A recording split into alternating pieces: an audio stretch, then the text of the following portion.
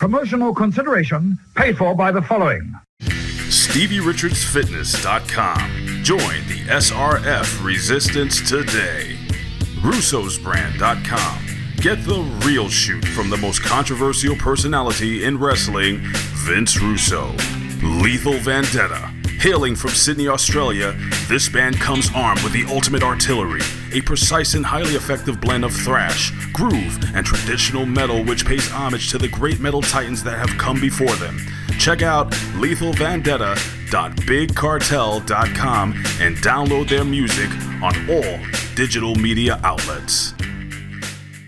The following program is presented by the HTM Podcast Network.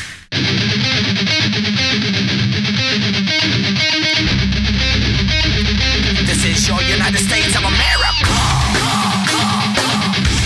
Speak your mind. Cross the line now, say the truth. No.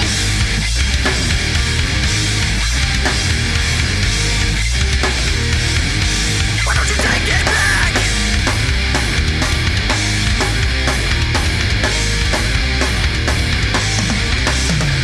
It is Monday, October 28th, 2019, and you are tuned into the simulcast of the Hitting the Marks Pro Wrestling Podcast, powered by the Roar Network at thegorillaposition.com. Presented and simulcast as your Monday locker room at hackerhameen.podbean.com. And in association with Last Word on ProWrestling.com. On this week's show, we're talking Evolution 2, MLW Super Fight, Impact being Impact, and of course, setting the table for the week inside of the Pro Wrestling Wars. But before we dive in, it's my obligation to remind you this is a podcast by the fans for the fans, bringing you all the news that is news from across the professional wrestling world. Find the entire HTM Podcast Network online, hittingthemarks.com. My name is Jargo. I'll be your host for the day. That's my tag team partner. He's the man, the myth, the legend, the voice, the real RBV. Rick, welcome back to your show. It's me. It's that R to the B to the V. And just like the World Series, this thing is just getting exciting. We are ready to kick off the week right here in the locker room. Hell, we've got a whole week ahead of us here. We've got everything we're doing right here. Like we just said, the Monday locker room, the locker room. We've got hashtag HCM Sports. We've got Hitting the Marks Pro Wrestling Podcast. We're just getting it going, Jargo. What do you want to talk about today? You know, it is going to be a crazy week inside of the world of professional wrestling. Obviously, with Blood Money 4 going down this Thursday, All Hallows Eve. Yeah, you could have had Halloween Havoc, but no, instead, you get Blood Money 4. Well, you know, let's talk a little Halloween here, because you know, Halloween is what brings out the best in our little ones. I know I got my boys, I got my knuckleheads, my nephews. I know you got yours. What's her costume? Quinn will be some kind of a Disney princess, because she has Snow White costumes, and she has Mulan costumes, and she has Belle costumes. She's all covered when it comes to the Disney princesses. But Huckleberry, we don't do Halloween. Myself, I've been a practicing Wiccan now for about 15 years. And Halloween is actually New Year's Eve on the pagan calendar. So what we do is instead we get a piñata and everybody just, dresses up in their Halloween costumes. And we get all the kids' favorite Halloween candy. And we use one of my old guitars, which is a Mexican Stratocaster by the name of Jorge. Yes, I name all of my guitars. And we proceed to use Jorge to bust open whatever piñata we may have. The kids invite their friends over, so we don't really do the trick-or-treat thing. We kind of do our own thing. We've got our own little family traditions. What's going on there in Ohio for Halloween?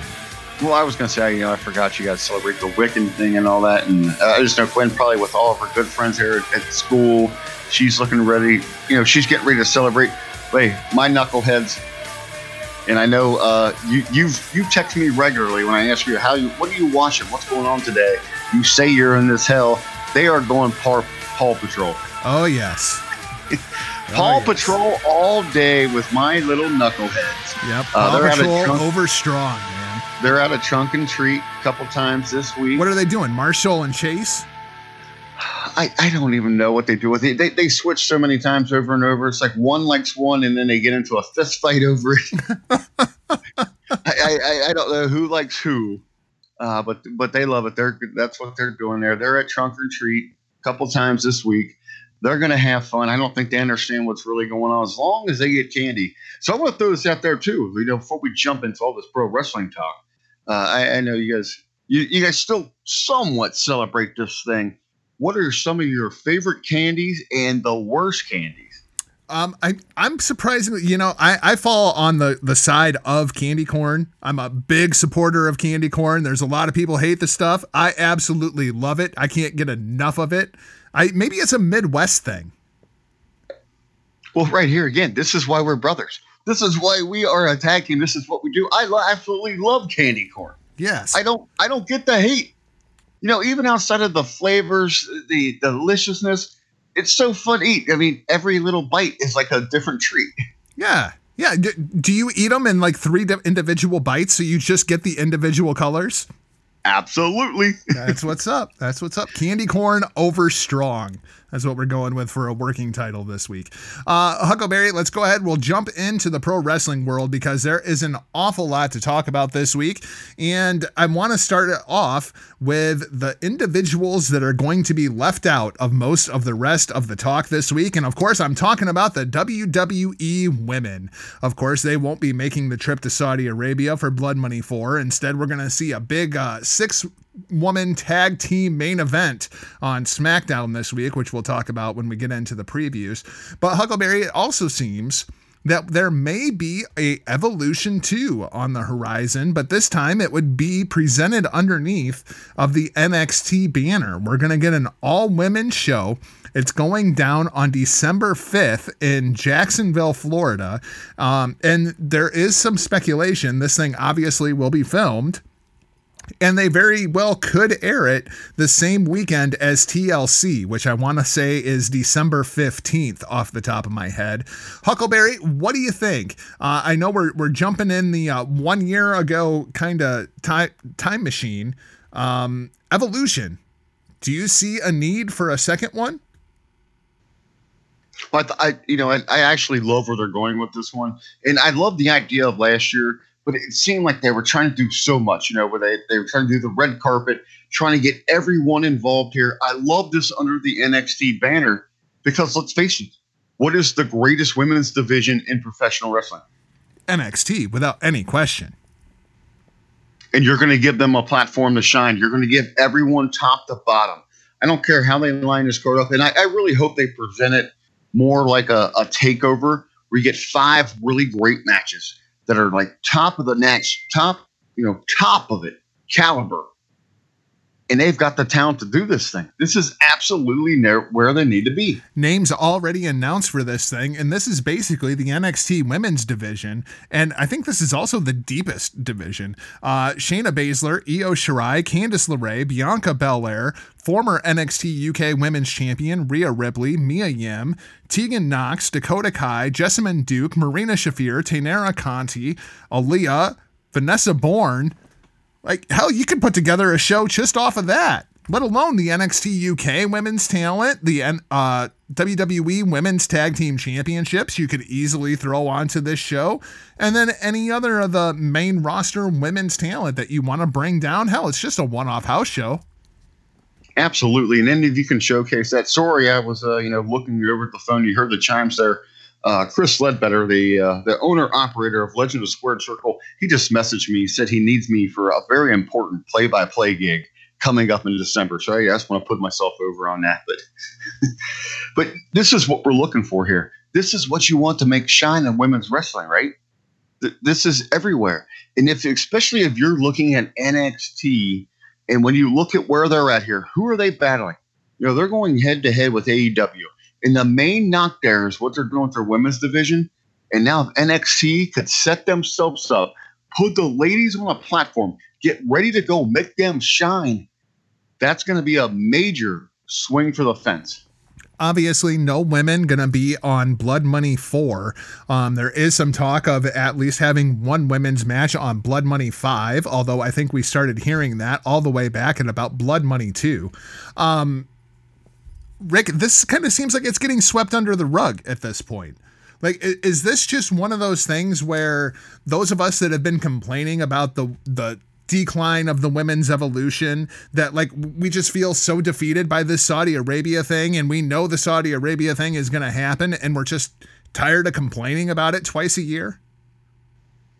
Well, I've never been one of those complainers. I've never seen it that way. I realize you're not, but there's been social media outrage every time we do one of these shows, and I'm just not hearing it this time around. Like, people are just defeated. Like, yeah, we know, yeah, there ain't going to be any women, blah, blah, blah. No, you understand this, and you know this as well. In marketing and events, you're going to have your naysayers right out the gate. They're going to beat you down. But if you can stay the path, you keep on it, they'll wear out. They'll lose their steam. They'll get in line, if you will. And that's the case here. They know what they're doing. That's why they kept pushing forward, even when you had even outside of the women, when you had the public backlash over the journalists. Jamal Khashoggi. Right. They kind of just kept their head down. That's when they stopped talking about we're going to Saudi. They just, it was the city. We're going to the Middle East. They keep pushing forward here. Their marketing machine knows what they're doing. They're very good at what they do. And they push us, they pursue this, and they let you just kind of evolve into it. Yep. That's pretty much where it stands. So basically, those of us that are against these Saudi shows, we just have to keep bringing this thing up until finally something sticks, Well, it's not going to stick there because your voices, and there's never been a solid, really reason against it over what it means financially for this company. This is almost comparable to what we talked to on #HTM Sports. It's the same deal with the NBA in China. So many people right out of the gate, how could you let this other country, how can you let them dictate what you're doing? How are you going to let what this communist country tell us proud Americans? Well, money speaks. Yeah, but if the NBA was pulling a WWE, they would have fired him. No, the NBA actually stood up for him. The NBA's like, fine, go ahead and cancel our games. We'll leave $1.8 billion on the table. Well, no, they haven't said that, and they didn't want to lay anyone out. They're just waiting to smooth over. You know what's going on behind the scenes. Adam Silver's over there stroking so much. Yep, stroking Yao Ming's cock. You betcha. Let's talk about another group of suppressed people inside of the world of professional wrestling. And this time we're going to switch it and talk about African Americans. Jordan Miles, of course, formerly ACH on the independent scene. Rick, he has caused quite a stir as of Sunday with this entire t-shirt situation. You been following this story? Actually, our good friend William Alessia turned me on to this. And you know me, like if I go over to the on Facebook to the PW Hustle discussion group, I like to have a little fun with those guys. This is absolutely ridiculous how this t-shirt, this logo even got out there. Yeah. So here's the tweet from Jordan Miles, formerly ACH. I will keep posting this until my voice is heard. I'm not sorry for anything I say or do. Representation is important. If this is Vince McMahon and Triple H's vision of me, then this is a slap in the face to every African American performer, fan, and supporter. And then it shows this awful t-shirt that they have released, which Ben Hameen actually posted it inside of the Hameen Media discussion group. If you go back, there is some old propaganda materials that, boy, this sure looks like blackface with those white teeth smiling. Well, absolutely. I mean, that's absolutely what this presents here, represents. And then, did you ever see the Confederate States of America? It was a one of those fake documentaries where if the South won. No, I don't think I ever saw that. I'll have to look that up. It's actually it's a tremendous little bit of film there, but they even show some of the real advertising, things that were going on through the 60s and the 70s that depicted, what we thought of African Americans here, and it's right there. It's in this film. How the hell did this slide through? Who approved this thing? I don't think this went through Vince McMahon. I don't think this went through Triple H. This is absolutely through your marketing. This is through your advertising department. But someone somewhere has to realize what happened here. Yeah. And if you know anything about ACH and his platform that he uses it, you just fucked with the wrong bull, is basically what it comes down to. ACH is not going to take this shit. My personal favorite wrestling t-shirt of all time is an ACH t-shirt that simply says, fuck racism, watch wrestling. It doesn't say ACH anywhere on the shirt. He's not going to stand for this. He tags Vince McMahon on Twitter. He tags Triple H on Twitter. And now they're saying, oh, well, ACH's WWE opportunity may have just went out the window. You think he gives a shit? He would rather not be employed than work for a bunch of racists. That's just the way ACH is. And plus, with all this press, you can bet your ass there's at least a half a dozen pro wrestling companies that would love to bring ACH in right now on a national platform and give him a live open microphone. Well, I would say here then, because like I just said, there's no way this went through Triple H. There's no way this went through Vince McMahon. No, but who has the final clearance, dude? Like at a certain point, we have heard for years, the buck stops with Vince. I understand this, but who was the smart ass? Who was the smart that thought it was funny to put this thing out here, that understood what he stood for and knew that and just try to throw that back in his face? Who had the out for him? Who wanted to get at him?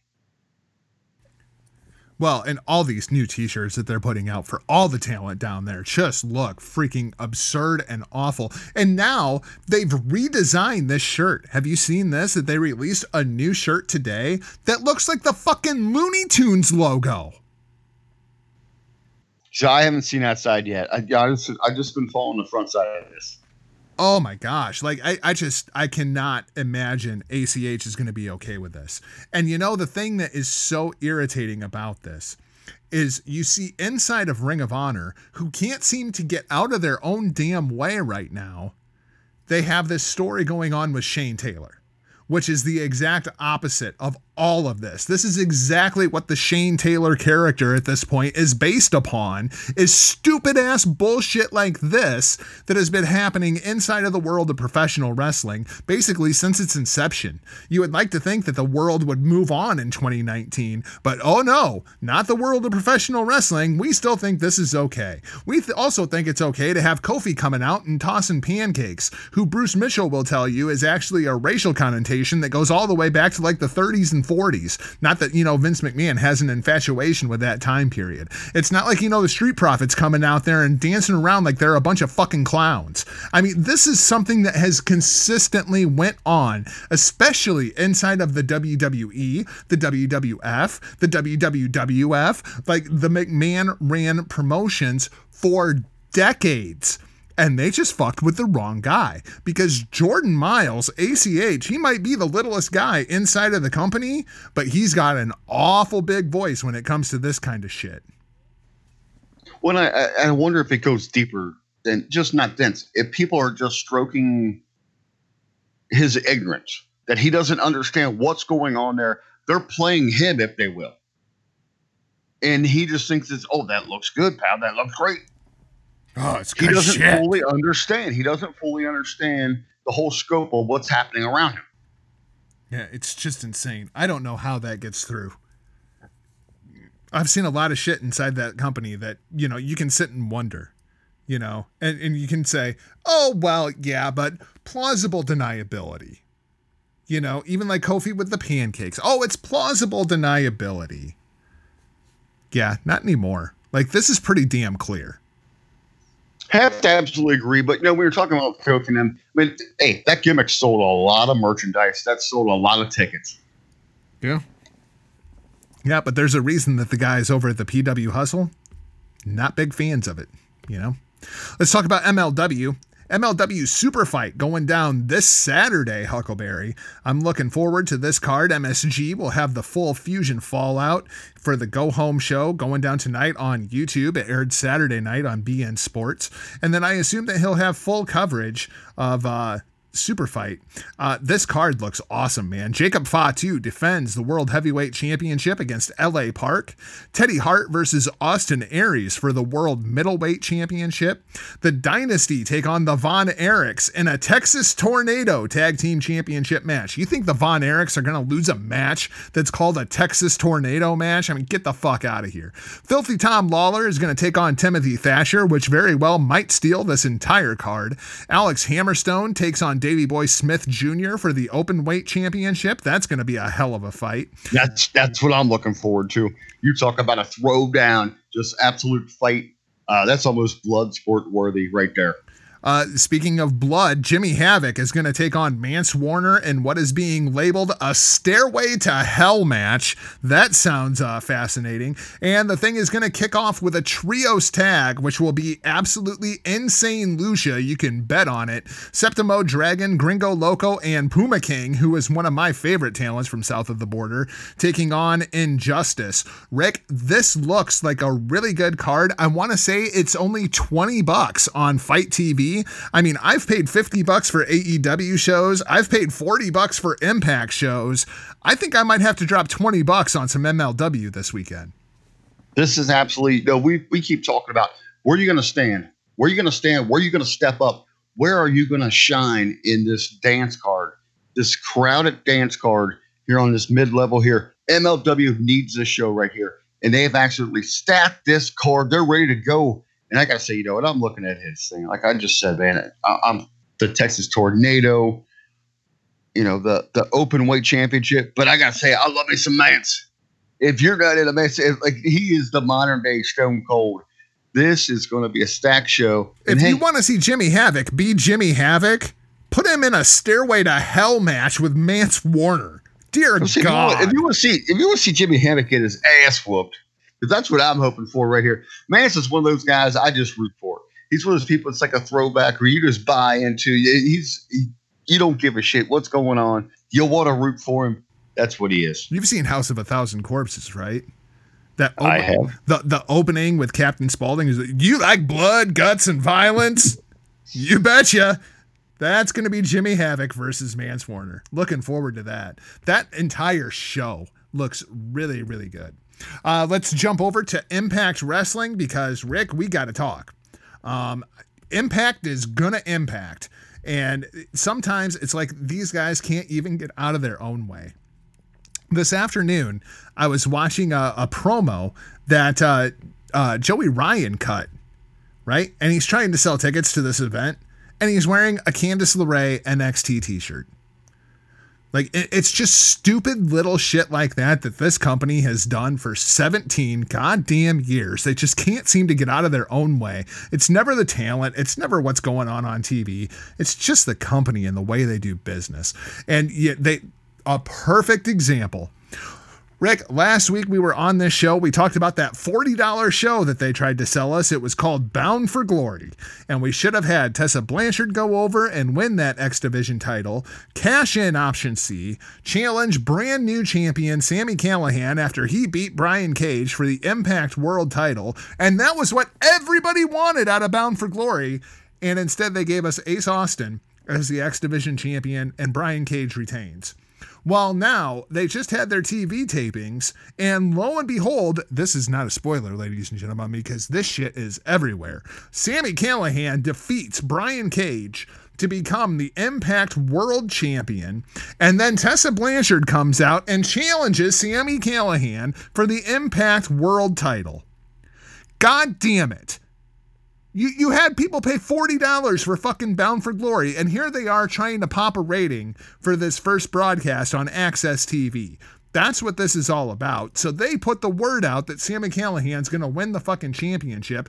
Rick, is this going to pop a rating, or is this going to be a flat rating? Because people are going to be pissed.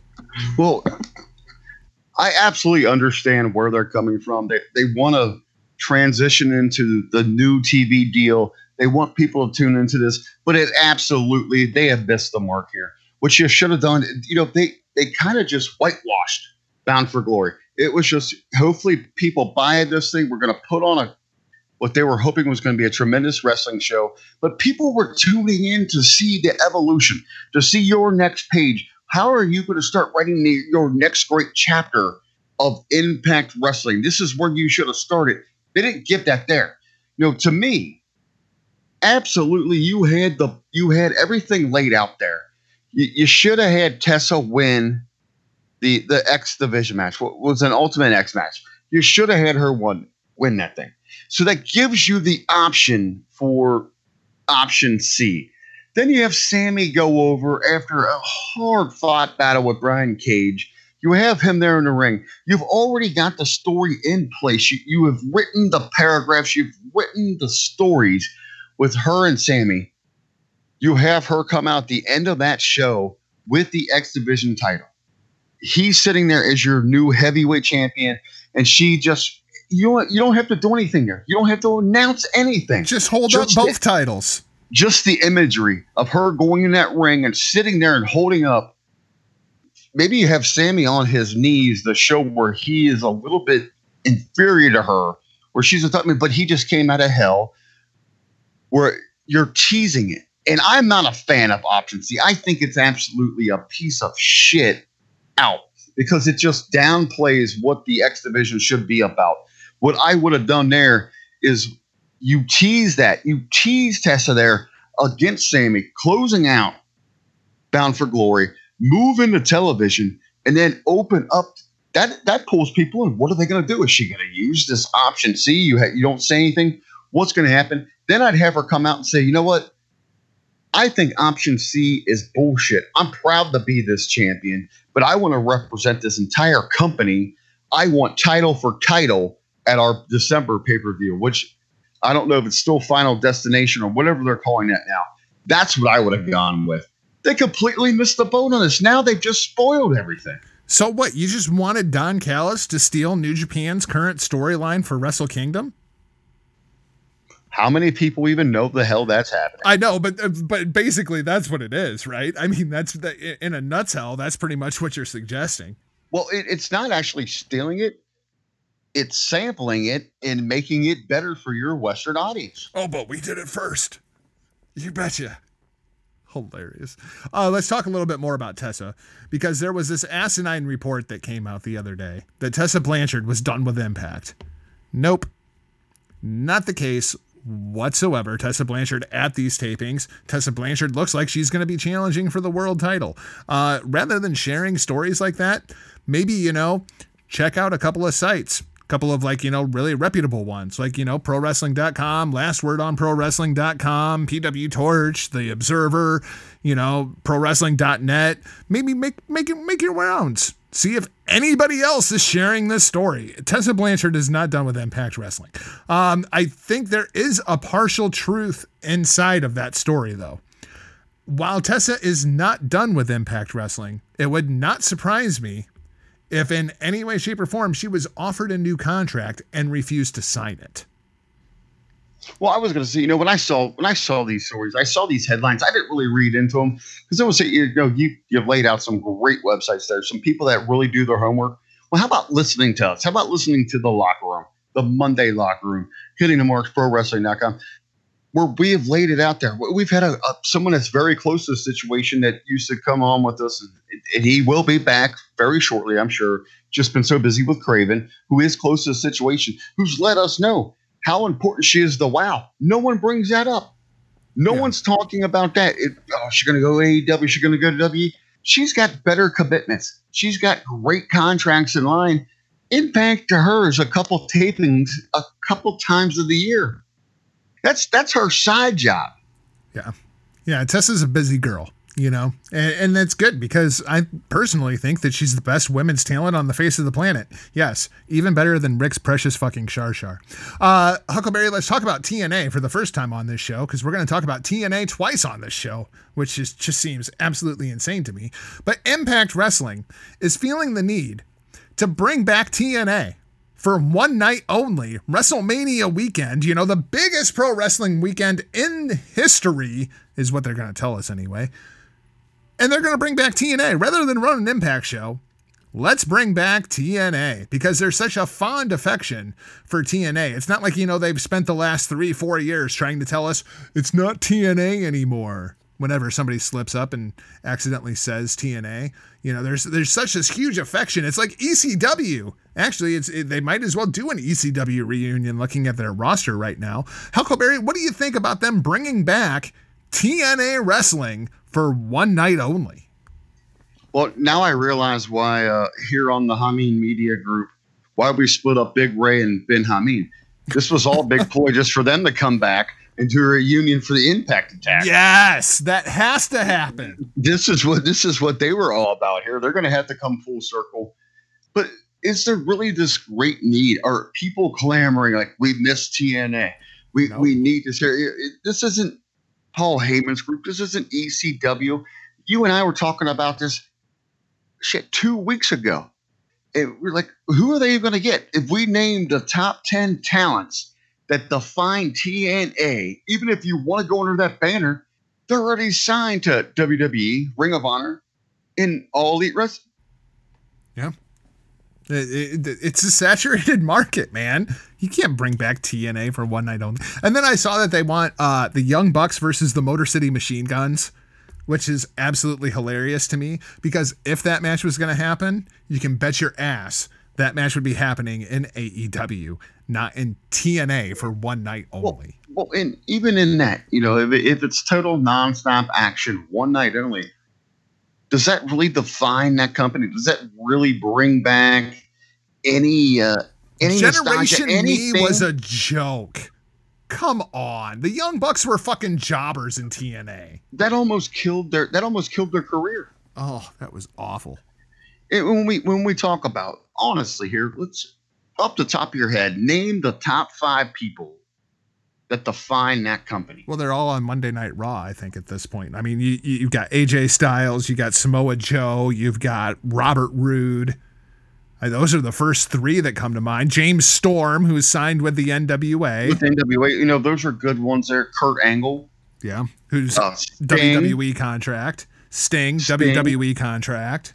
Kaz and Christopher Daniels. AEW contracts. Yeah, so those individuals they're not even allowed to work for you here. Who's the biggest name that was in TNA that would be available? Is it Scott Steiner?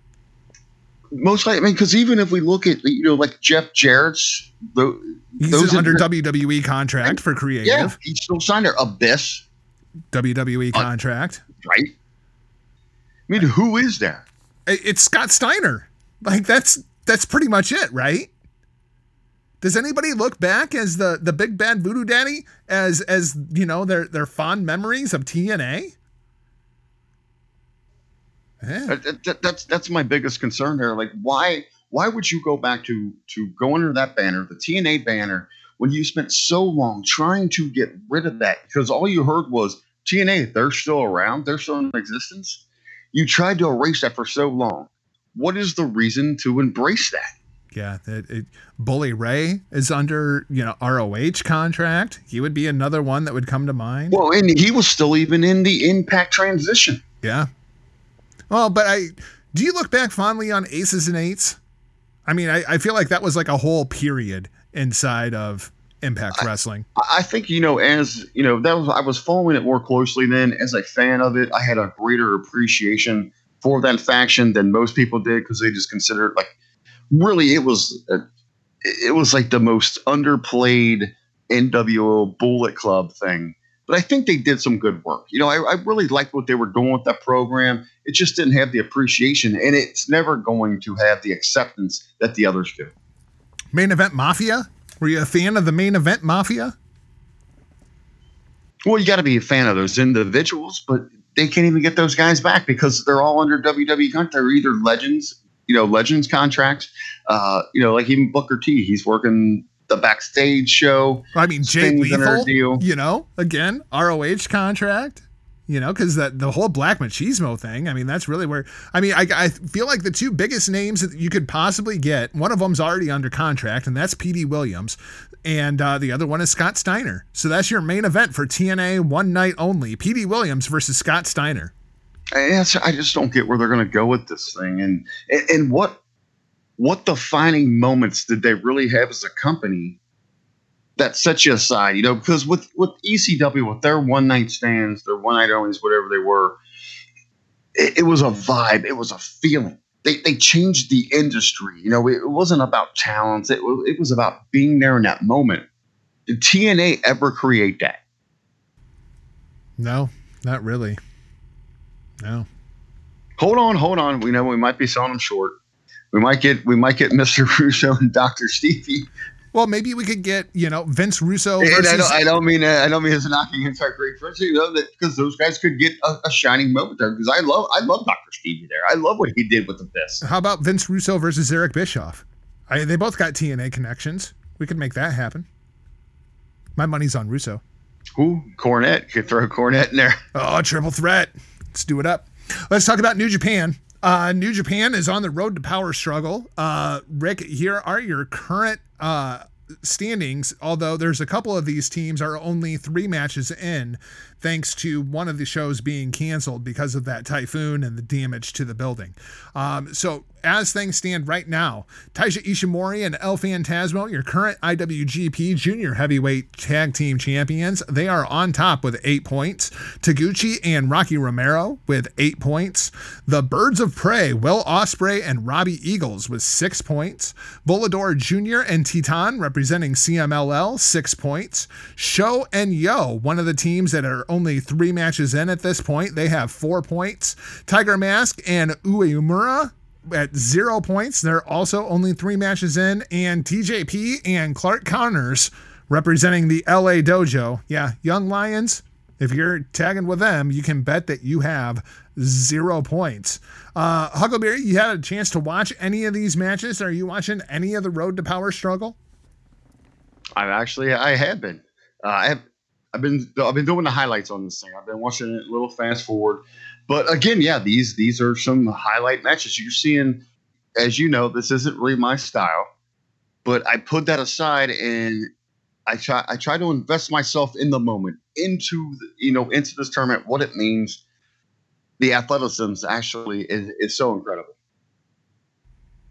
I forgot a team because Kanemaru and El Desperado, I believe, have 6 points. I somehow totally left them out of the standings. They are my pick to win this whole thing. It really seems like they're pushing El Desperado since he's returned from that broken jaw.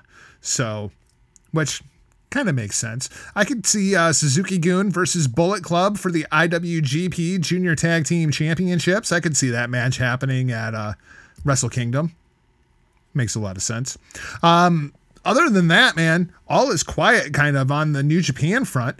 Although I did see a report come out today. Rick, you're never going to believe this. The WWE is interested in buying Dragon Gate. Breaking news just came out today. Well, again, where did anyone ever hear that conversation? Yeah, I don't know.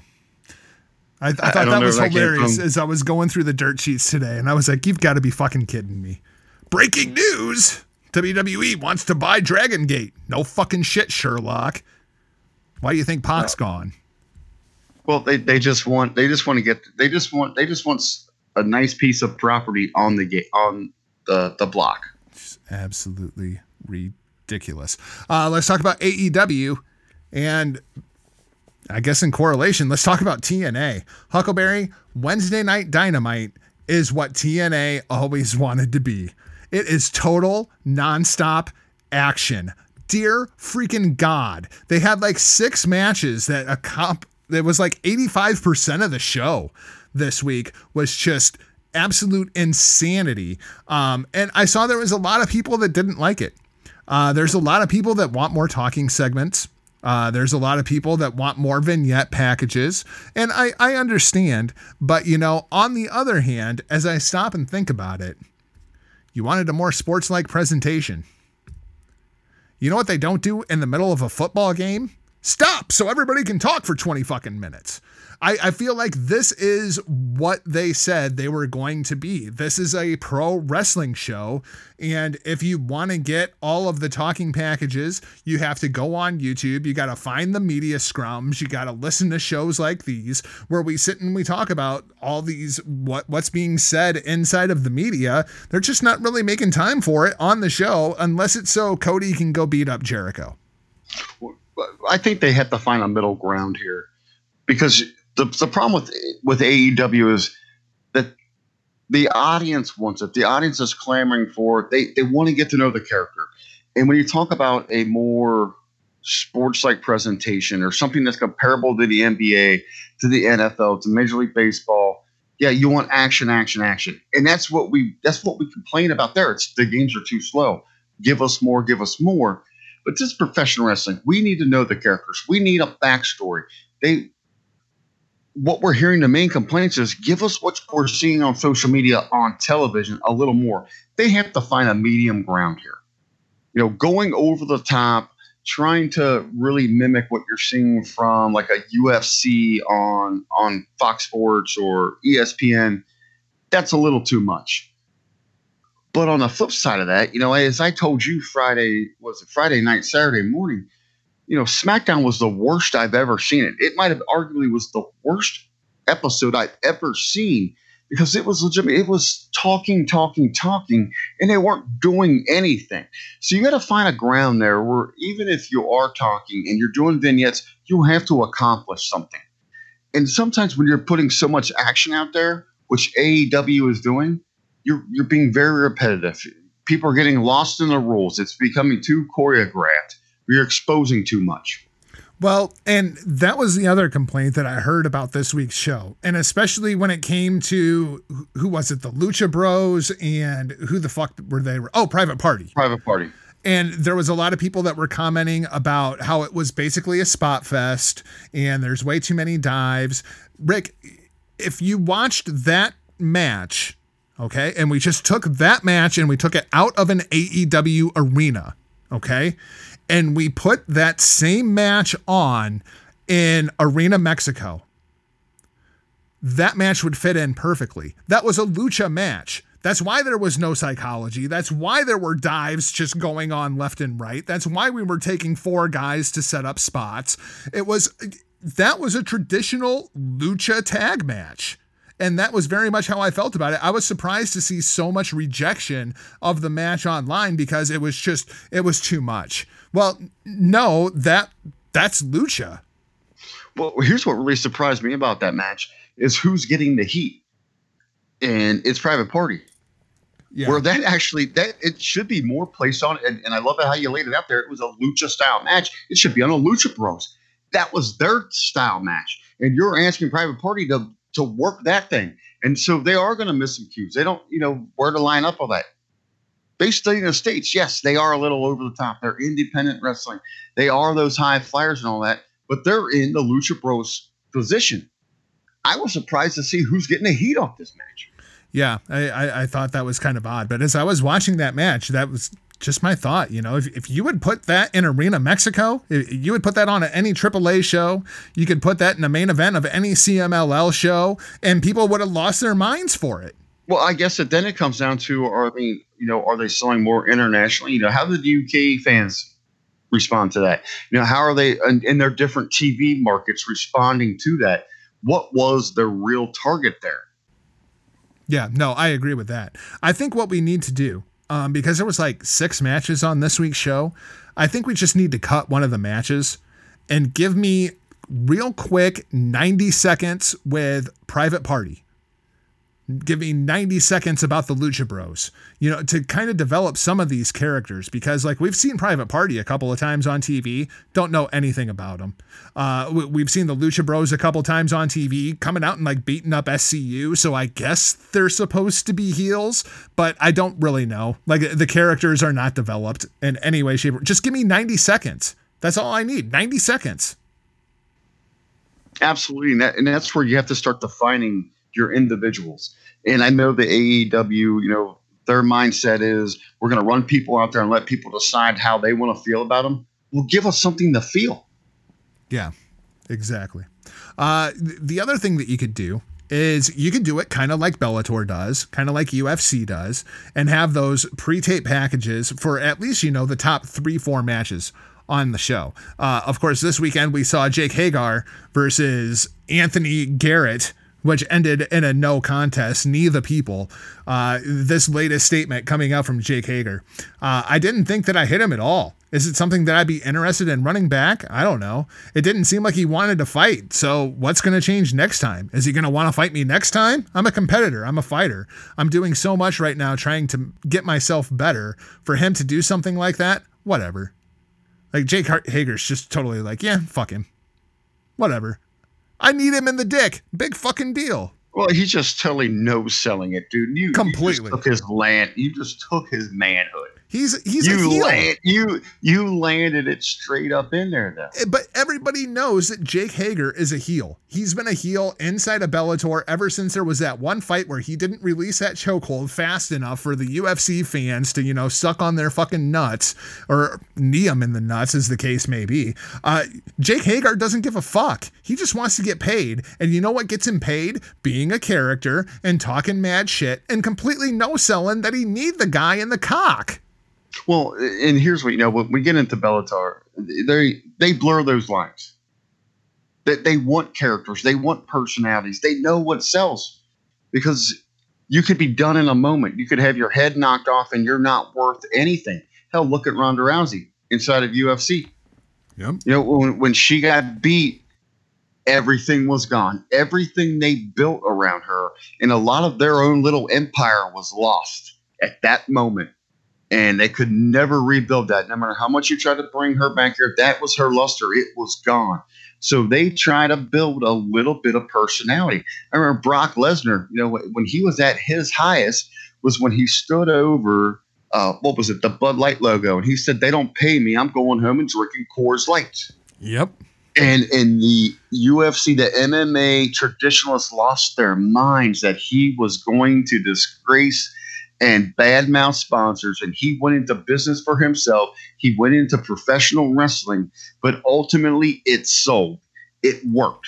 Well, and this is one of those things, man. Like, we saw it on SmackDown with Lacey Evans. I saw people inside of the Hustle group were completely losing their freaking minds because Lacey Evans called a black woman nasty. You can't do that. You can't do that. No. I believe it was a Civil War debutante. Yes. Who the hell said she was Civil War era?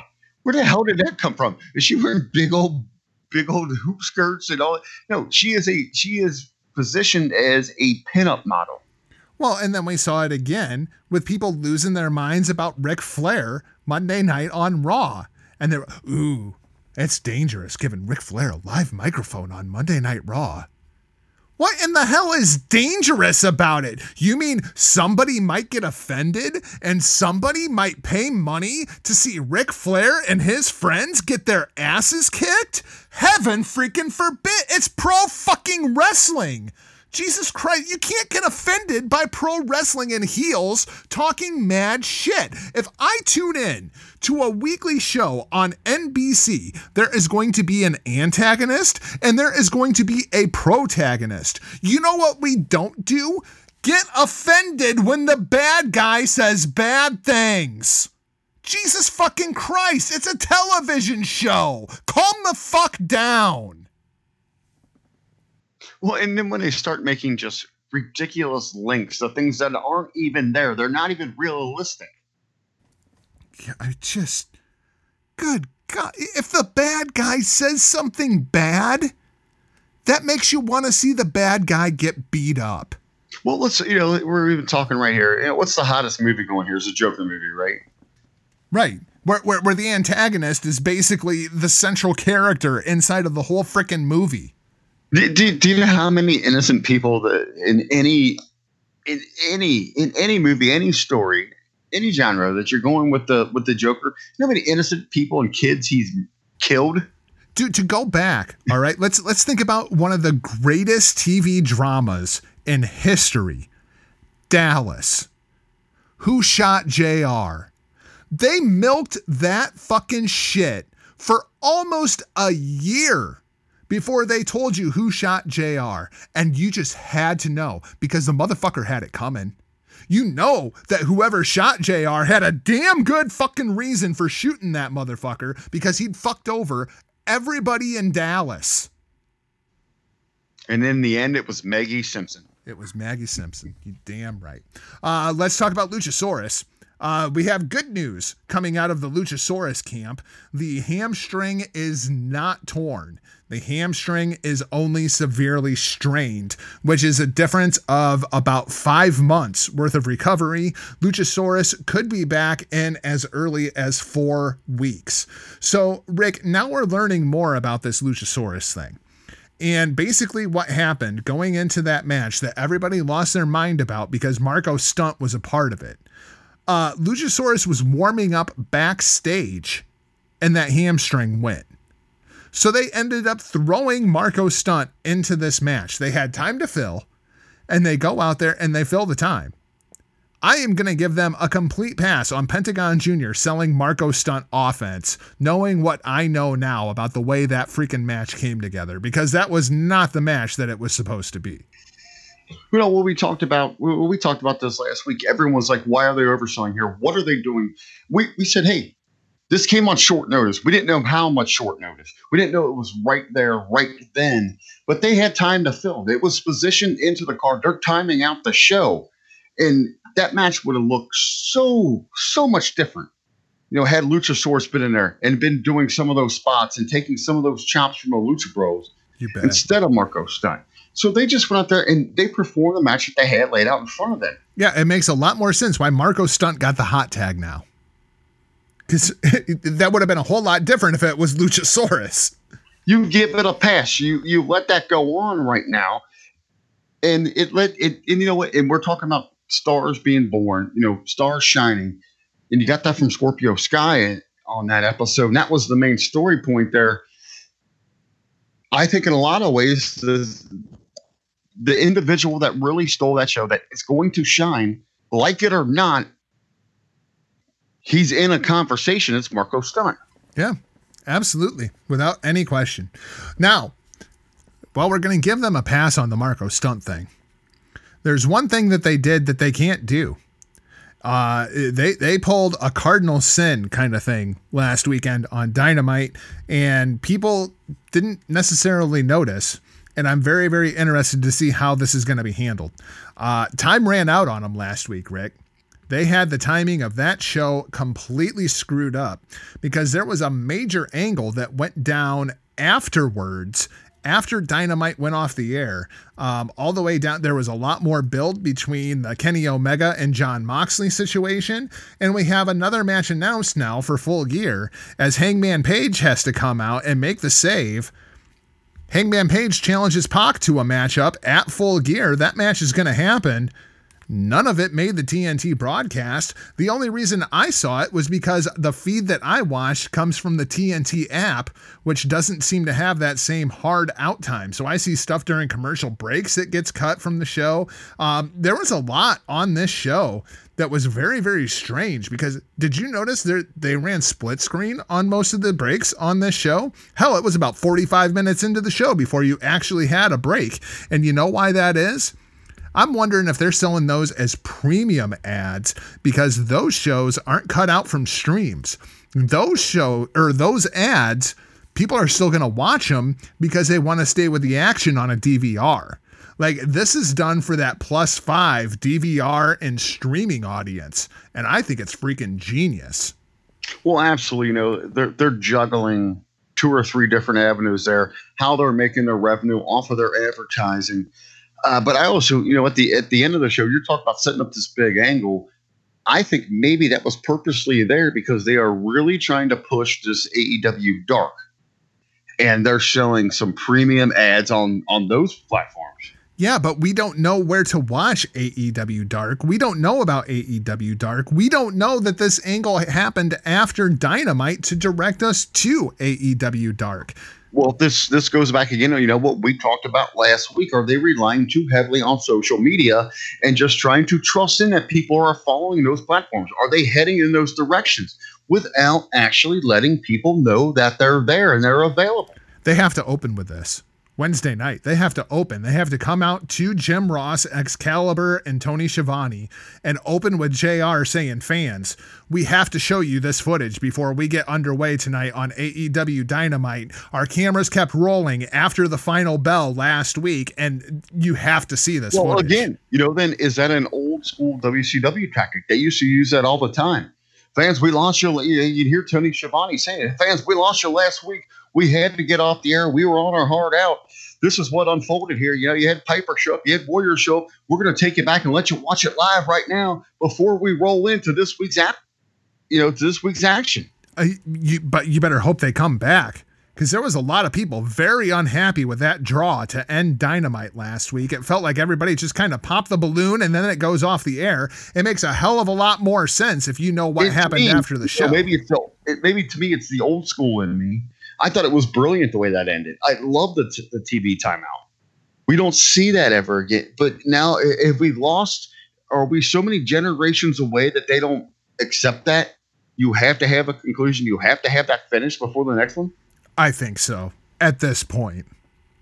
Either that or you have to cliffhang it. Like, you have to do it intentionally. You can't just have time run out on the show and you leave the show and then run a big angle. You have to have Jim Ross say, fans, make sure that you tune in next Wednesday. We're going to keep the cameras rolling and we'll update you on this situation as we go off and cut it. Just cut him off in mid freaking stream. Well, and as we talk about it, and usually this is how, when we had the conversation, we talk about loud. I think maybe we've just lost generations that don't appreciate that traditional cliffhanger with a time expired. In an on-demand world, there are no such things as a week-to-week cliffhanger at this point. Think of how much pro wrestling somebody could ingest between one week to the next. Like, they don't even remember what in the hell ended Dynamite. They don't even remember the cliffhanger, if there was one, which there wasn't. Well, actually, to be honest with you, I had to rewatch AEW after football today. I sat and watched it, but whatever, I didn't retain a lot of that show because a lot of it didn't pop out to me. Yep. Yeah, unfortunately.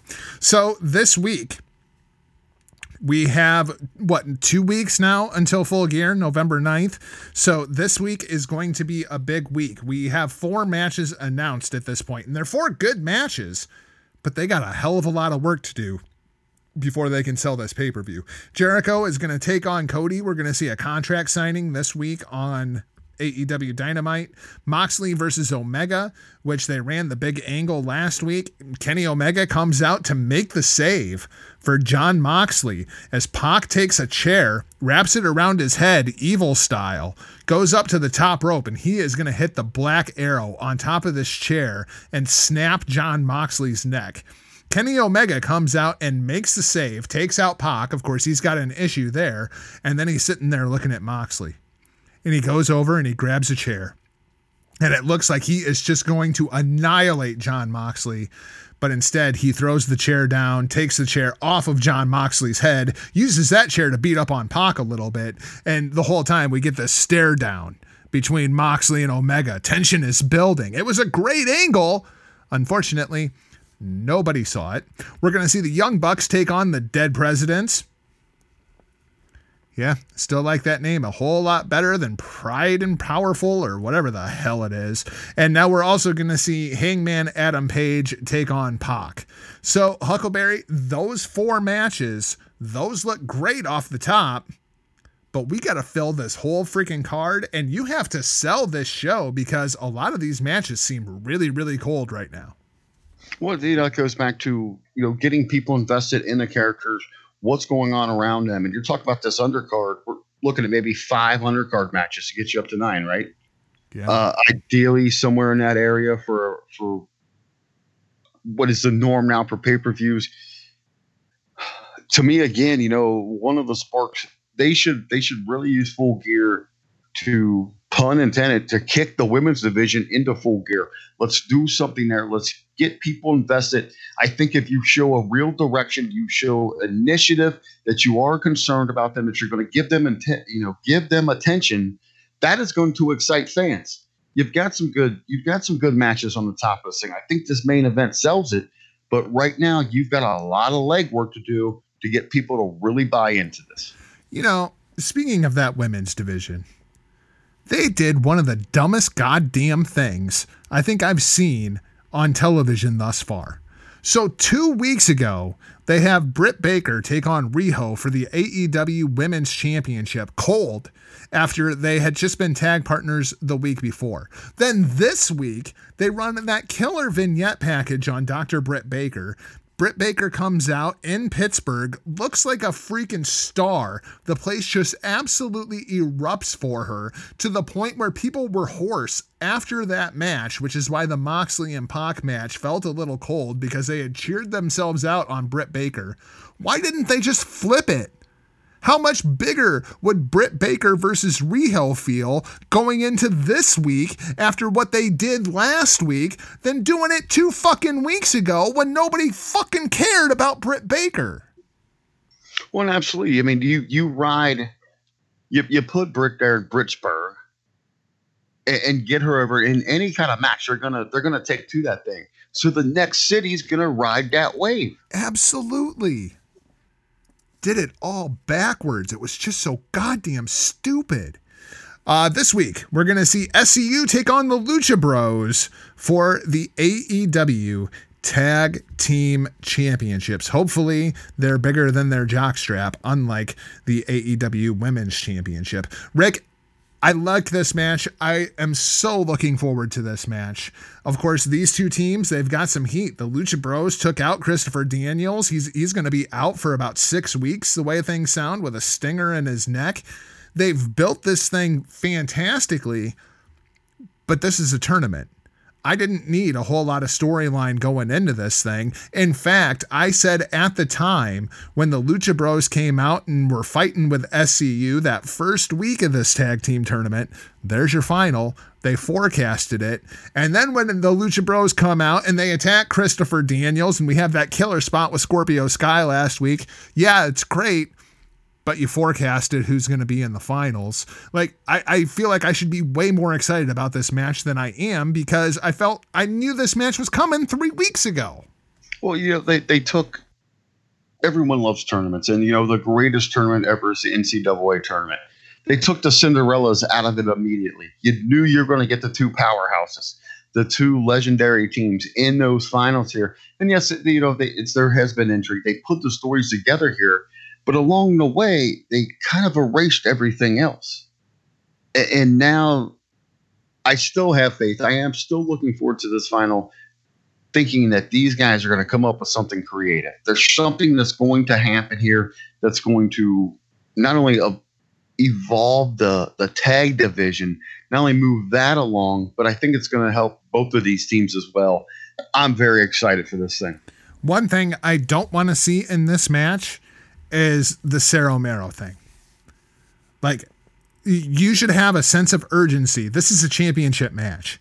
You don't go out there and you don't stand in the ring for 2.5 minutes and pander to the freaking audience with both of you guys just standing there looking at each other all freaking stupid while you go through your little hand motion and get everybody to cheer along with you. Fuck that. This is a championship match. Go out there and fight.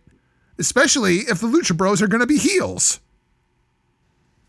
Well, the one thing here I am looking forward to is when I go to the Cero Miedo, the Cero SCU, and I want Penta to take his mask off and it'd be Christopher Daniels and just take the pin. Oh, that would be fantastic. That would be great. Well, it's too close to what Jericho did, though. I know. That's where I kind of derived it from. What happened there, but how many people are going to relate that? I'm just trying to think in my mind, what kind of creative genius are these guys going to come up with? When you're looking at all the veterans here and the talent, they're going to come up with something spectacular. Let's shift. Let's talk about the other half of the Wednesday Night War. Let's talk about NXT. Rick, of course, the big angle last week on NXT TV, the return of the Fallen Prince. Yes, we now have a heel Finn Balor after he kicked Johnny Loser in the freaking head. Let's throw it over to the audio from WWE Backstage Finn Balor talking with Renee Young and Booker T about why Finn, why? Fresh off that transformation, he's the extraordinary man who has dramatically altered the NXT landscape. Ladies and gentlemen, Finn Balor. Yes, indeed. Give it up for him. Give it up for this Give it up man. for him. What a week. Kid's looking good. In shape. Oh, always in shape. Are you kidding me? And been training. His abs have abs. Yeah. It's insane. Yeah, look at this guy. You know the teeth. I must go to one of those brightening deals. Keeps it together. Runs a tight ship. How you doing, man? All right. Hey, Renee, thanks hello. for joining How are you? us. Great. How are you? What's up? I am top of the world. Yeah. Aren't you? Top of the world right now. What a huge week for you. So thank you for being our first WWE superstar to join us here in the studio. Nice to be here. All right, so first things first, why the return to NXT? Everyone keeps talking about this, like, why the return to NXT? Why you go back to NXT? For me, Raw and SmackDown is like Hollywood. It's like the Avengers movies. It's easy to hide behind all the special effects and the bright lights and the smoke. NXT is like Broadway. There's nowhere to hide in NXT. And I need to test myself. I want to go back to being the real me. I look at the eyes, and the eyes, they tell a story, and Finn Balor, the longest reigning NXT champion. How many days booked? 292. 292. I mean, to make that return, I look back, Road Warrior Pop, 1985. How did it feel, first of all, making your return? Felt good making a return. Felt good. It felt better kicking Johnny Gargano in the head. It felt good standing back up, seeing him on the ground, seeing the people speechless. That felt good. It was look at this connection. I mean, you caught everybody off guard with that. I mean, the reaction to people in the arena, to people online. I mean, that must have felt so good for you to step back into that world. Well, it's stepping back into that world, but it's also stepping back into who I am. I feel like maybe I haven't been true to myself for a long time. A lot of people have been reaching out to you, as I've seen online. Some people from a particular club as well. Have you talked to those guys since Wednesday? I've spoken to a lot of people. It seems like I'm a popular guy this week. A lot of people want a piece of Finn this week. Certainly, no doubt. Let's just take a step back for a second. That kick to Johnny Gargano's head right there. I mean, I look at you. I feel a different sense in Finn Balor. I see a different look in Finn Balor's eyes. Do we see a different Finn Balor, or is this just the old Finn Balor coming out? I'd say this is a real Finn Balor. You're a big fan of my work from before WWE, right? Of course, man. I remember telling my students, check out this match right here. This guy right here, he's the future of the business. Yeah. I'm a big fan. Well, let's just say the Prince is back. Wow. All right, Finn. Enough said. Thank you so much for joining us, and really looking forward to what your next step is going to be. Yes, much like Booker T, I too was a fan of his work before the WWE.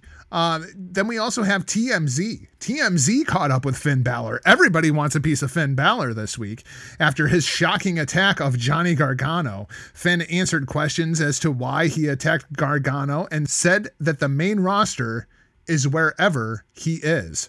Balor says that this was a long time coming and it was time to shake the trees and see what falls out. He also doesn't like being called a heel. Am I a bad guy, or do I just do bad things sometimes? Asked Balor. I don't know. You tell me. The lines are blurred in this day and age. We don't know what's going on. This is straight Prince Devitt, and it's freaking great. But the other thing about this, Rick, over the weekend, Jordan Devlin took on David Starr for the OTT Championship.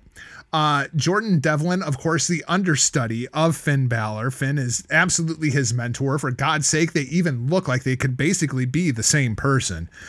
Did you get a chance to see that video package that I sent you for this Devlin versus David Starr match? Yeah, absolutely. 100%. It is like you said, they are mirror images of one another. And I even took to, with Finn Balor and his comments, where, if we're talking about if there is a Wednesday Night War, he just pretty much said what Cody has been yelling the entire time. I'm me. I am a persona take me how you want. And this is what NXT needs. They need the star power of Finn Balor.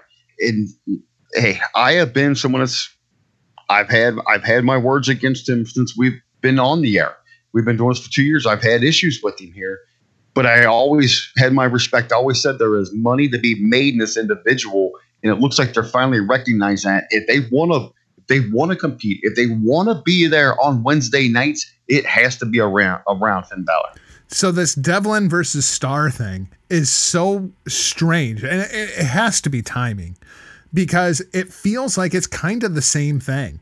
Like the way that this thing was built up, Jordan Devlin is absolutely the babyface, but he's also the babyface who basically left the company and took the money to go join NXT UK, right? And then you have David Starr, who is absolutely the heel inside of this situation, but he's also the leader of the independent professional wrestling movement inside of the UK. So, I mean, you want to talk about lines that have been blurred. The promo package for this thing is absolutely incredible. I highly recommend that you go look this up. David Starr versus Jordan Devlin for the OTT Championship. Absolutely incredible video package. And now I feel like Balor is taking a hint from Jordan Devlin, and it's kind of the same kind of character. Like, he's not coming straight out and saying, you know, New Japan Pro Wrestling, if you liked what I did in New Japan, you're going to love what I'm going to do in NXT now. But, you know, let's say that the Prince is back. You were a fan of my work before WWE, right?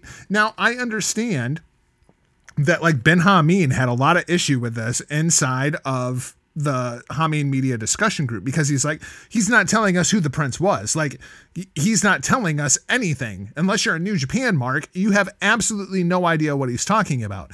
But I feel like inside of the full context, that was a 20-second clip. This is the full 3-minute audio. I feel like the way that he bills this, you're going to be like, if you don't know what he's talking about, you're going to be like, what the fuck is he talking? Finn Balor, Prince, and you're going to get to Prince Devitt.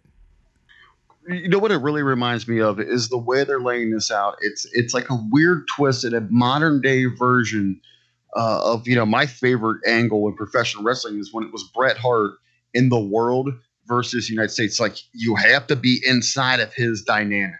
You have to be in his psyche to be with him and understand what it is. And if you do that, then you're going to roll together. I'm just hoping he's a heel. And when I say that, I mean, I don't want him to get along with anybody. I want him to kick Johnny Gargano's ass. I want him to kick Tommaso Ciampa's ass. And then when Adam Cole is like, yeah, Finn, you want to join the Undisputed Era? I want him to kick Adam Cole's ass too. Like, well, you know, and I want him to like even call, you know, hit Cole with that kick, hit him with the Pele, and be like, you're a poser. Kick everybody's ass. Like, just because you're a heel doesn't mean that you have to get along with other heels. Right. Well, you know, because you are your own separate individual. I mean, he could become more like a modern day Stone Cold with that Bret Hart dynamic where it's like, if you know me, you're with me, we'll roll against everybody. But I am a badass. That even brings me to think about this Adam Cole thing. I'd love to see him just hit Cole and be like, you're a poser. I was the one. It'd be even great if he was like, I was the one that put the hit on you. I murdered you. Now, there's a couple of things that are also playing into this thing behind the scenes for me. All right. Number one, if you notice at the end of that segment, Undisputed Era is standing in the ring and they're doing their Undisputed Era hand signal, right? And they're looking down at Balor, who's standing over Gargano, and Balor holds out the guns. And he's pointing at Gargano. Obvious reference to Bullet Club, okay? If you follow Finn Balor on Instagram, Finn Balor has been hanging out with a certain OG an awful lot here lately by the name of Tama Tonga. I've also noticed that he's been hanging out with Haku quite a bit. Rick, call me crazy. If those contracts are up on the 1st of January, what would bringing GOD into NXT That would kind of be a coup, wouldn't it? I mean, like one of the best tag teams in the world, if you could get them underneath of an NXT umbrella, even if it's just to be the goons for Finn Balor. They would never do that, right?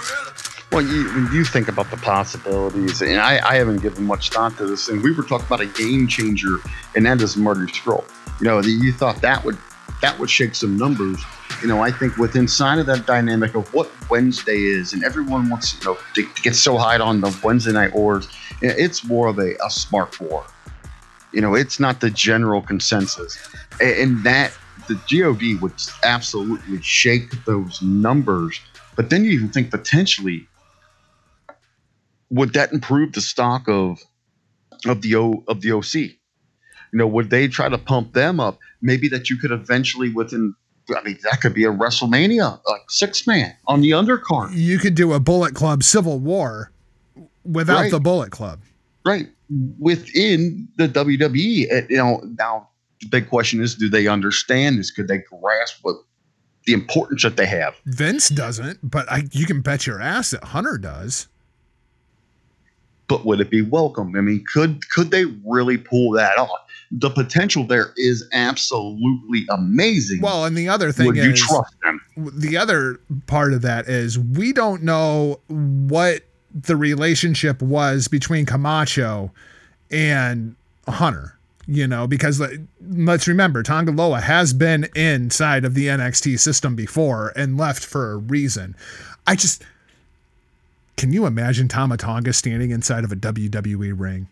I mean, can you imagine them giving Tama Tonga a microphone on USA Network?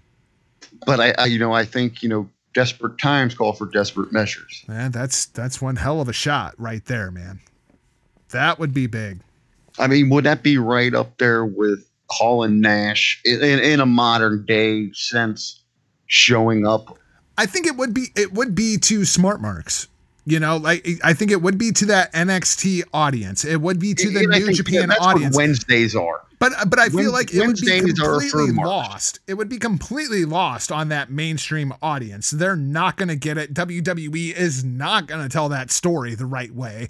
I know that, you know that, and you know that listening to me in your ear holes right now. As cool as it would fucking be to see GOD come in as the backup for Finn Balor to take on, whether it be Undisputed Era, whether it be DIY and somebody else, like that would be so freaking cool. But it ain't going to be that cool. If they do it ain't going to be that cool. I understand.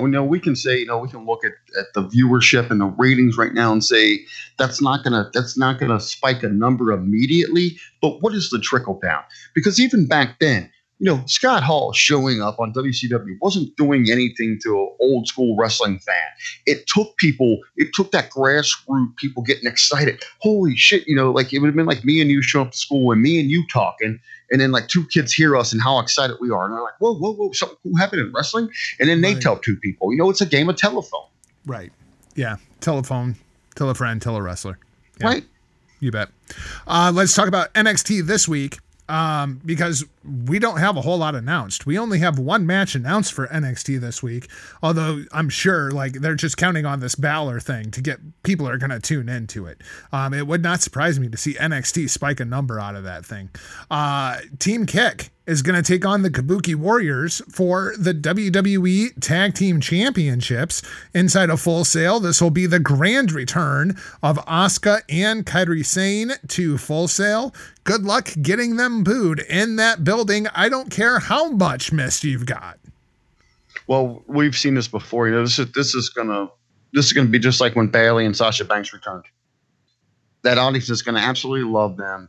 But as you're saying, for that true audience, for those individuals, just not there, individuals like us, that want to see them under that circus tent, to see them get that kind of reception, that could hit a rating. Well, and this is going to be awesome too. Dakota Kai and Tegan Nox are absolutely fantastic. I love both of them as talents. I think they're two great stories, both of them coming back from the ACL injuries, but they're not over. Nobody knows who Dakota Kai is. Nobody knows who Tegan Nox is. Hell, I think they've only been back from injury for about 3 weeks. Asuka and Kairi Sane going into Full Sail? There's no way. Like, Tegan and Dakota don't stand a chance in that fucking crowd. We like to talk about positives. How do you twist this thing? I mean, if they work as the ultimate underdog and try to fight back through this, I mean, is that your logic here in this booking? It's got to be. Because, I mean, with the way the Asuka character is right now, you can't even do a sign of respect at the end of this thing. Like, they cannot put over Tegan Nox and Dakota Kai in any way, shape, or form. You know what I do with Kai there is I play to that injury and have them really work it where it's almost like reset. Both of like, them. Can she come back? Yeah, I mean, Asuka Lock is going to be in full play. Well, I think the best thing to do. I think the best thing to do is you have the Kabuki Warriors just kick the fucking shit out of them, and then you do like you have like Shafir and Duke come out or something to try to get a little bit of heat. But I mean, dude, the Kabuki Warriors, as awful as they have been treated on the main roster, and they have been with absolutely no question, Full Sail is going to lose their goddamn minds as soon as Asuka's music hits. Absolutely, and you're painting yourself into a bad position here. This is Seth and the Fiend all over again. This is a no-win situation for anybody involved. There's no way Dakota and Tegan are going to get over in this match. No way. Let's talk about Monday Night Raw. Huckleberry, who did Seth Rollins piss off?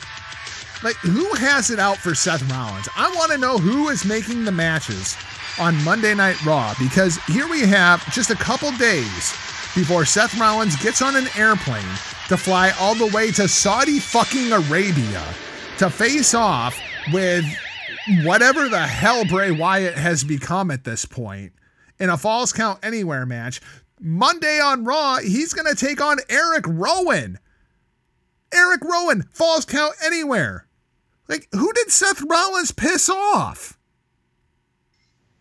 You got to believe right now they know with persona and character-wise, Seth Rollins has just completely missed the mark. What do you do? They're just trying to run him out there as the work rate. And they're putting him in with stipulation matches. The guy's going out and giving you everything he can. And you got to give him that, man. The guy does, man. He goes out there and works 20-plus minutes every week. Even if it's rinse, repeat Rollins, he's going out there doing what he can. And they're hoping that eventually catches on. But what they ultimately don't understand is they're just overly exposing him. And people are growing tired of that same old act. And there's nothing else there. They haven't given you really anything to care about. We're not attaching ourselves to this individual. And it's doing a tremendous disservice to a tremendous talent. It's awful. I thought it was hilarious. I saw the Crown Jewel graphic for Seth Rollins versus The Fiend. Have you seen this graphic? It literally says at the bottom of the graphic, the match cannot be stopped for any reason. It literally says that on the graphic. I mean, what are they doing? What are they doing? How is the Bray Wyatt character going to go over in Saudi Arabia? Just that intrigue alone has me almost tempted to tune into this thing, just because I want to see what happens when Bray Wyatt comes walking out carrying a lantern of his own head in Saudi fucking Arabia. Well, I think they're going to adjust that. You're going to see a little bit different Fiend there. And I think it more speaks to why you're seeing Undertaker being kept off of the show.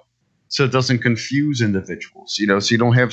What kind of fucking witchcraft are they doing over there? You're going to see more of an Undertaker-esque Fiend, I believe. And that's why they kept him off there. That's why you don't have Kane. They're just going to really play into that. Hell, I wouldn't even be surprised if they just pull a 180 and just have the actual Bray Wyatt instead of the Fiend. Yes. Compete in this match. We'll talk about Bray Wyatt when we get to SmackDown. Becky Lynch versus Kairi Sane. That match is going to happen on Monday Night Raw. If you want to see a drastic difference listen to the pop for Kairi Sane Monday on Raw, and then tune in to SmackDown and see what happens when she comes out in Full Sail. I mean, it is just going to be night and freaking day. Rick, Go to NXT on Wednesday. this should be a big match. This is the winner of the Mae Young Classic taking on the man, the Raw Women's Champion. This is a match that you could be seeing at like WrestleMania. Kairi Sane is that good. Becky Lynch is that good. Let's just give it away on Monday for no apparent reason. Well, I think, one thing, they're just trying to excite the women's division that, they are spread so thin. It has become so stale.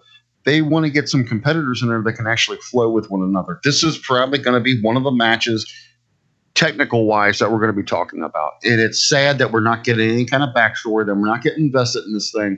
But athleticism, the competitiveness of this thing is, we're going to be talking about this.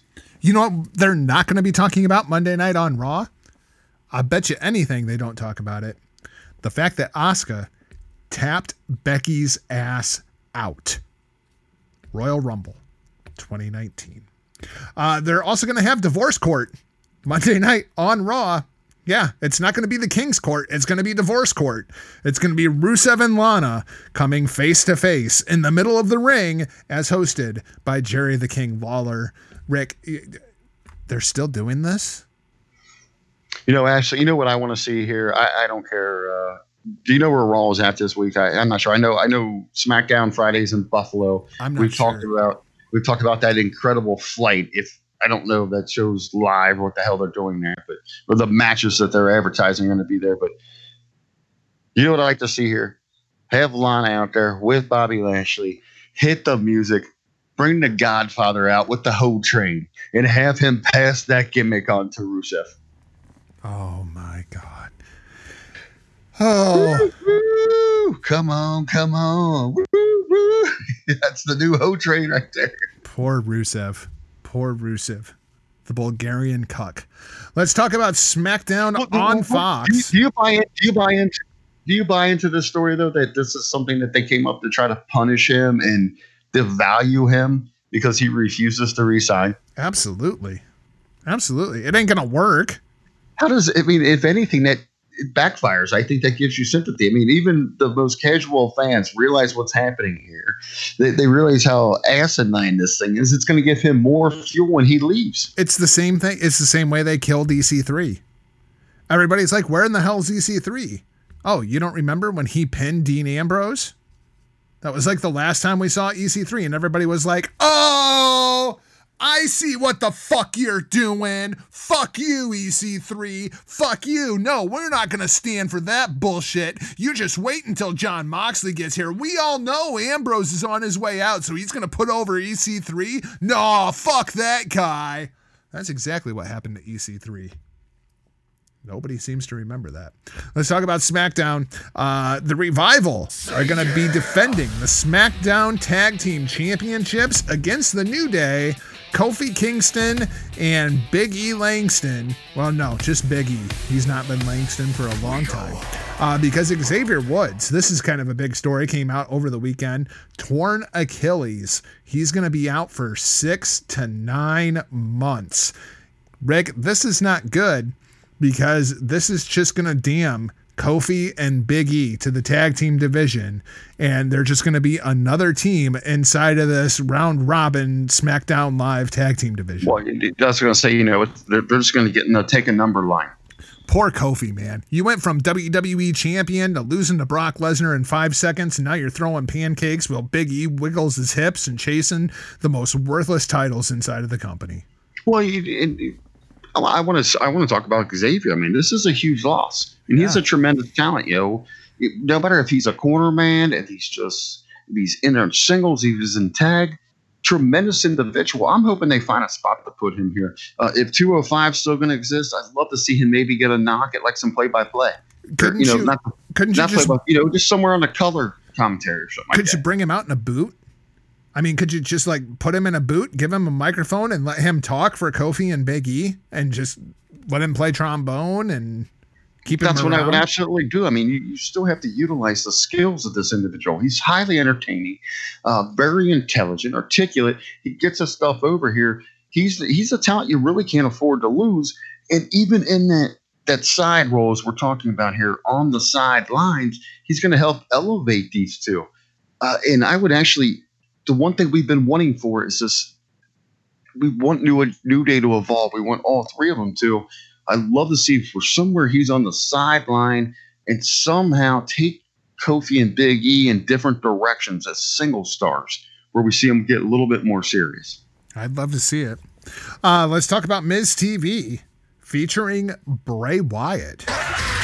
Rick, what in the fuck? Like, are we going to get Mr. Rogers, Bray Wyatt the day after Crown Jewel on Miz TV? Or, because, like, I can't imagine The Fiend is going to come out on Miz TV. Like, are we just going to get, like, a battered and bruised Bray Wyatt coming out, like, in a full-fledged babyface turn where he comes out and puts all the sympathy on himself and, look at what Seth has done to me, Rick? Well, this is something that really worries me here. And this is a two-front. It's just not about Bray. Where is The Miz going here? I mean, he seems to be floundering himself. He's becoming more of like a Maury Povich. I'm surprised he isn't, handling the divorce court or paternity court or something like that. There's no direction with him right now. And he is a tremendous speaking head, a great ambassador for any brand. This whole segment, it really worries me. And I think this could be a tremendous turning point for both of these talents, or it could be a dead in the water segment. Did Miz and Mrs. ruin The Miz? Like, now that Miz is actually, like, talked himself into a shoot, and what I mean in that is Miz has actually become a star. Like, Miz came out and told everybody that he was a movie star, he was a TV star for long enough that people finally started to believe him, kind of like the Honky Tonk Man is the greatest Intercontinental Champion of all time. And now The Miz has a TV show that's doing real good numbers on USA Network, and we can't turn him heel because he's The Miz on that TV show. Did Miz and Mrs. like completely ruin The Miz? Well, like you said here, like you can't hate the guy you see. He's a good timing guy. He's like that neighbor you want to have. You're going to go play golf with or go to the bar with, and he's a great dad. Yeah, because he couldn't beat Dickhead Miz on Friday Night SmackDown on Fox and then turn around and you get, happy dad bod Miz on Wednesday night. The perfect comparison here is, like how you try to come off on these shows as hard ass jargon, but I know you. You're the perfect husband. You're the perfect father. And then you're spewing all this nonsense, when we're on the air. I mean, you're kind of like the Miz there. Like, he's exposed his business. And now they don't know what the hell to do with you. Or is this the Miz trying to, if we're talking about evolving, is this Miz just trying to get the hell, like trying to get on the John Cena schedule, trying to get away from everything else? Yeah, that seems like, because now they're even referring to the Miz as a legend. It really struck me when Dolph Ziggler is standing in the ring and he calls the Miz a legend. And it's just like, come on, dude. Like, he's the Miz. If there's all the people that Dolph Ziggler should have been yelling, it should have been me, it's probably at the Miz, because they both had to like scrape and scratch and crawl their way to where they're at. It's ridiculous. I'm telling you, made a success out of it. It's like the Miz talked himself into a shoot. It's like he came out and told everybody what a big star he was for so long until people just started to believe him. Hey, sometimes us in Ohio, we just have to scream OHIO so long, people believe it. God damn. Next thing you know, he's going to have to be a Bengals fan just to sell some more of those mini fridges. Let's talk about Roman Reigns and King Fuckface. Huckleberry, I don't know if you got to see any of WWE backstage, but King Fuckface attacked Roman Reigns on WWE backstage. I'm sure nobody saw it, but that is the big hype for this matchup. Actually, I think the match was announced before the beatdown actually happened. It was just like they told King Fuckface, hey, you're going to face Roman Reigns next Friday on SmackDown. And he's like, I'm going to go beat the shit out of him right now when he's not expecting it because I'm King Fuckface and that's what I do. Rick, both of these guys are going to be really, really tired because, like you said, that's a long flight from Riyadh, Saudi Arabia. Yeah, and I heard some people, I had posted in a couple groups like, man, how are they going to pull this off? So they're going to pre-tape these things. I don't know where they're like. Are they going to tape them over there, then air it? Fuck, but, no, they're going to fly these motherfuckers all the way back to Buffalo. That's what's going to happen. We're talking about a 17, 18-hour flight. Yeah, but the thing is, it's like that show happens at 11 o'clock in the morning on the East Coast? Shit, they can be out of there by fucking 2 o'clock in the afternoon. I understand that, but after that, and you're getting out of there, 17 hours on a plane, essentially getting off of this thing, you're getting some time back going east or going west, but that's a hell of a travel schedule here. And ultimately, I don't have any interest in this damn match, nothing there. But I do want to put over. If there's a handful of talents that are going to be working both of those shows, thank you to them. That's a commitment that they want to be there to perform, and hopefully pick this rating back up. Last week's SmackDown was probably the worst WWE television that I've seen in 10 years. I didn't even turn it on. I was going to watch it, and then I was like, the World Series is on, and there's Bellator on, and the Lakers tip off at this time. You know what I was doing? I went bowling by myself, and I probably rolled about 10 games. And they have it over the lanes. I was the only person there. And they have television screens over there, so I could turn my sound on and no one else could hear it. So I sat there and bowled through the entire thing. Ouch. Well, and I kept thinking to myself, thank God I don't have to explain this to anyone.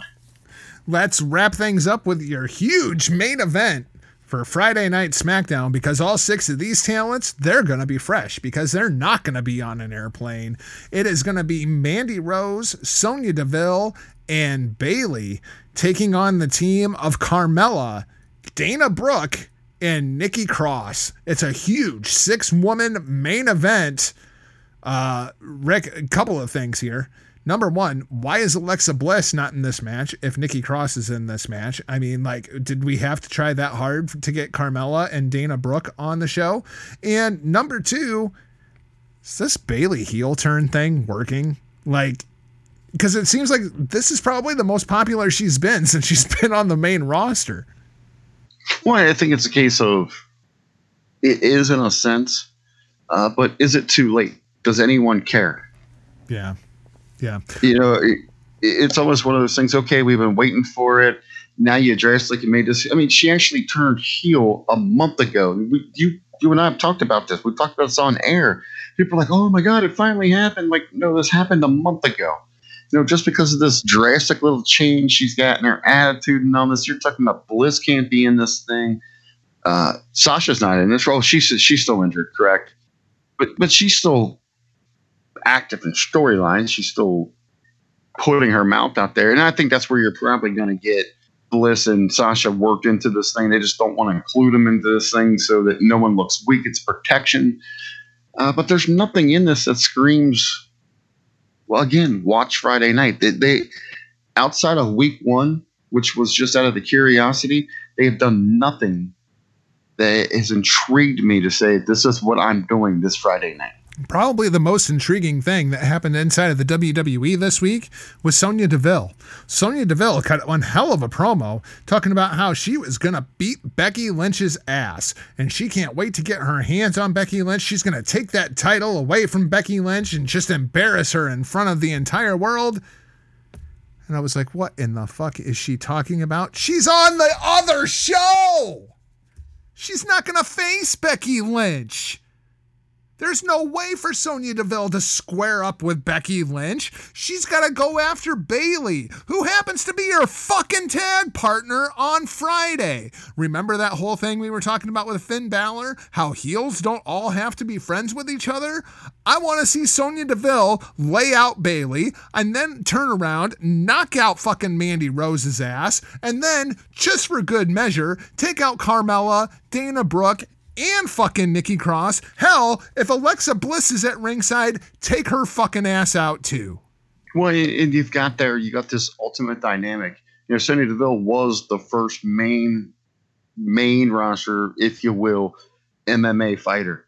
Let her start owning this so that you can build her up so that when Rousey comes back, when Sheena is going to be available, when the other two horsewomen are going to be there, you've got her ready to go. And she's a likable personality as well. You could build people around her, but nah. Turn her into Conor McGregor. You ever hear Conor McGregor put anybody over? You think Conor McGregor has any friends? Just because there are other douchebags in the world, you assume that Conor McGregor is friends with them? No, he's a douchebag to everybody. Turn her into fucking the female Conor McGregor. Just have her be a dickhead to everybody. You know, which is kind of funny considering she's a lesbian that I'm saying that she should be a dickhead. See what I did there? Hold on. I'm sitting here. I'm giving you the fist here. I'm getting you the MMA fired up here. They can see that here, but you know how many t-shirts you can say? You could sell ass beaten and pussy eaten. So that's going to wrap things up for this week's show. Thanks for listening, and if you haven't yet, please hit that subscribe button. Then visit the other platform that we're not in your ear holes on, whether it be hittingthemarks.com or hackerhameen.podbean.com. Make sure that you visit our friends over at thegorillaposition.com as they tell the stories of pro wrestling storytellers. Visit our friends over at lastwordonprowrestling.com. Get the latest from our good friend, Mr. William Alasia. Shout out to our friends over at the Voices of Misery podcast. Shout out to our friends at Lethal Vendetta. Rick, can you settle this? Does Australia even exist? I don't know. I can't see it over this flat plane. It's like John Cena. You can find me across all social media platforms at NotJargo, RBV. How do the peeps, the freaks, and the geeks find you? God damn it, it's soon enough. Let's just send it out here in honor of Sonya Deville. Hit that Taco Tuesday. We'll talk to you for HTM Sports. We'll talk to you for the Hitting the Marks Pro Wrestling Podcast. For now, we're off like a progress. See ya.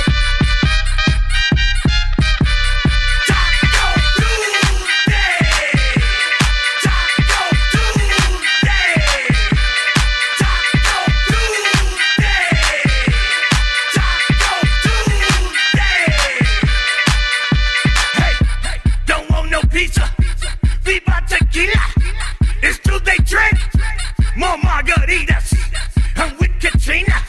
She loves Selena, she likes it hard. No soft tortillas, we playing FIFA in Argentina. The sauce is hot, I need Aquafina. Man, I love Taco Tuesday, yeah!